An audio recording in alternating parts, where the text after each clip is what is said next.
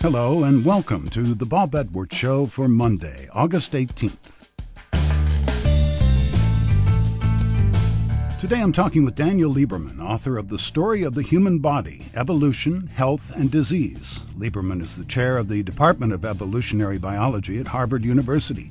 His book explains how millions of years of evolution have led our bodies to a paradoxical position. People in developed countries are living longer than ever, having vanquished diseases that used to kill people by the millions: smallpox, measles, polio, and the plague. But Lieberman says we are also afflicted with more chronic, preventable illnesses and ailments, such as diabetes, heart disease, certain strokes, dementia, depression, and anxiety.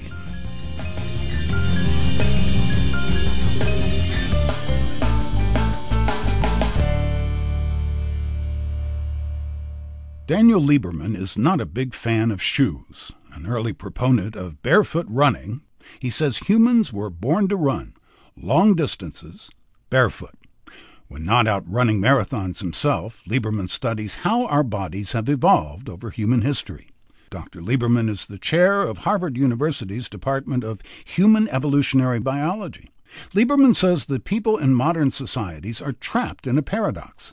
We still have the bodies of hunter-gatherers, but we're living in a post-industrial world with its abundance of calorie-rich, processed food and labor-saving devices, from cars to electric can openers.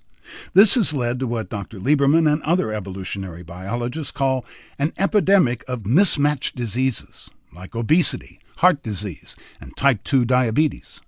Daniel Lieberman's book, The Story of the Human Body, Evolution, Health, and Disease, came out last year and is now available in paperback.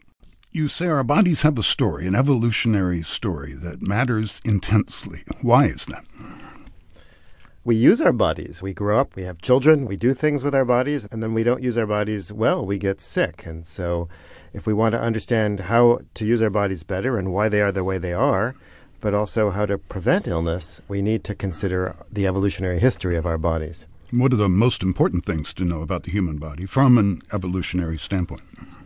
Oh, gosh. I think that there are a range of issues. One is, for example, why we're bipeds and why we're sweaty and why we're relatively fat creatures and, why we don't have snouts.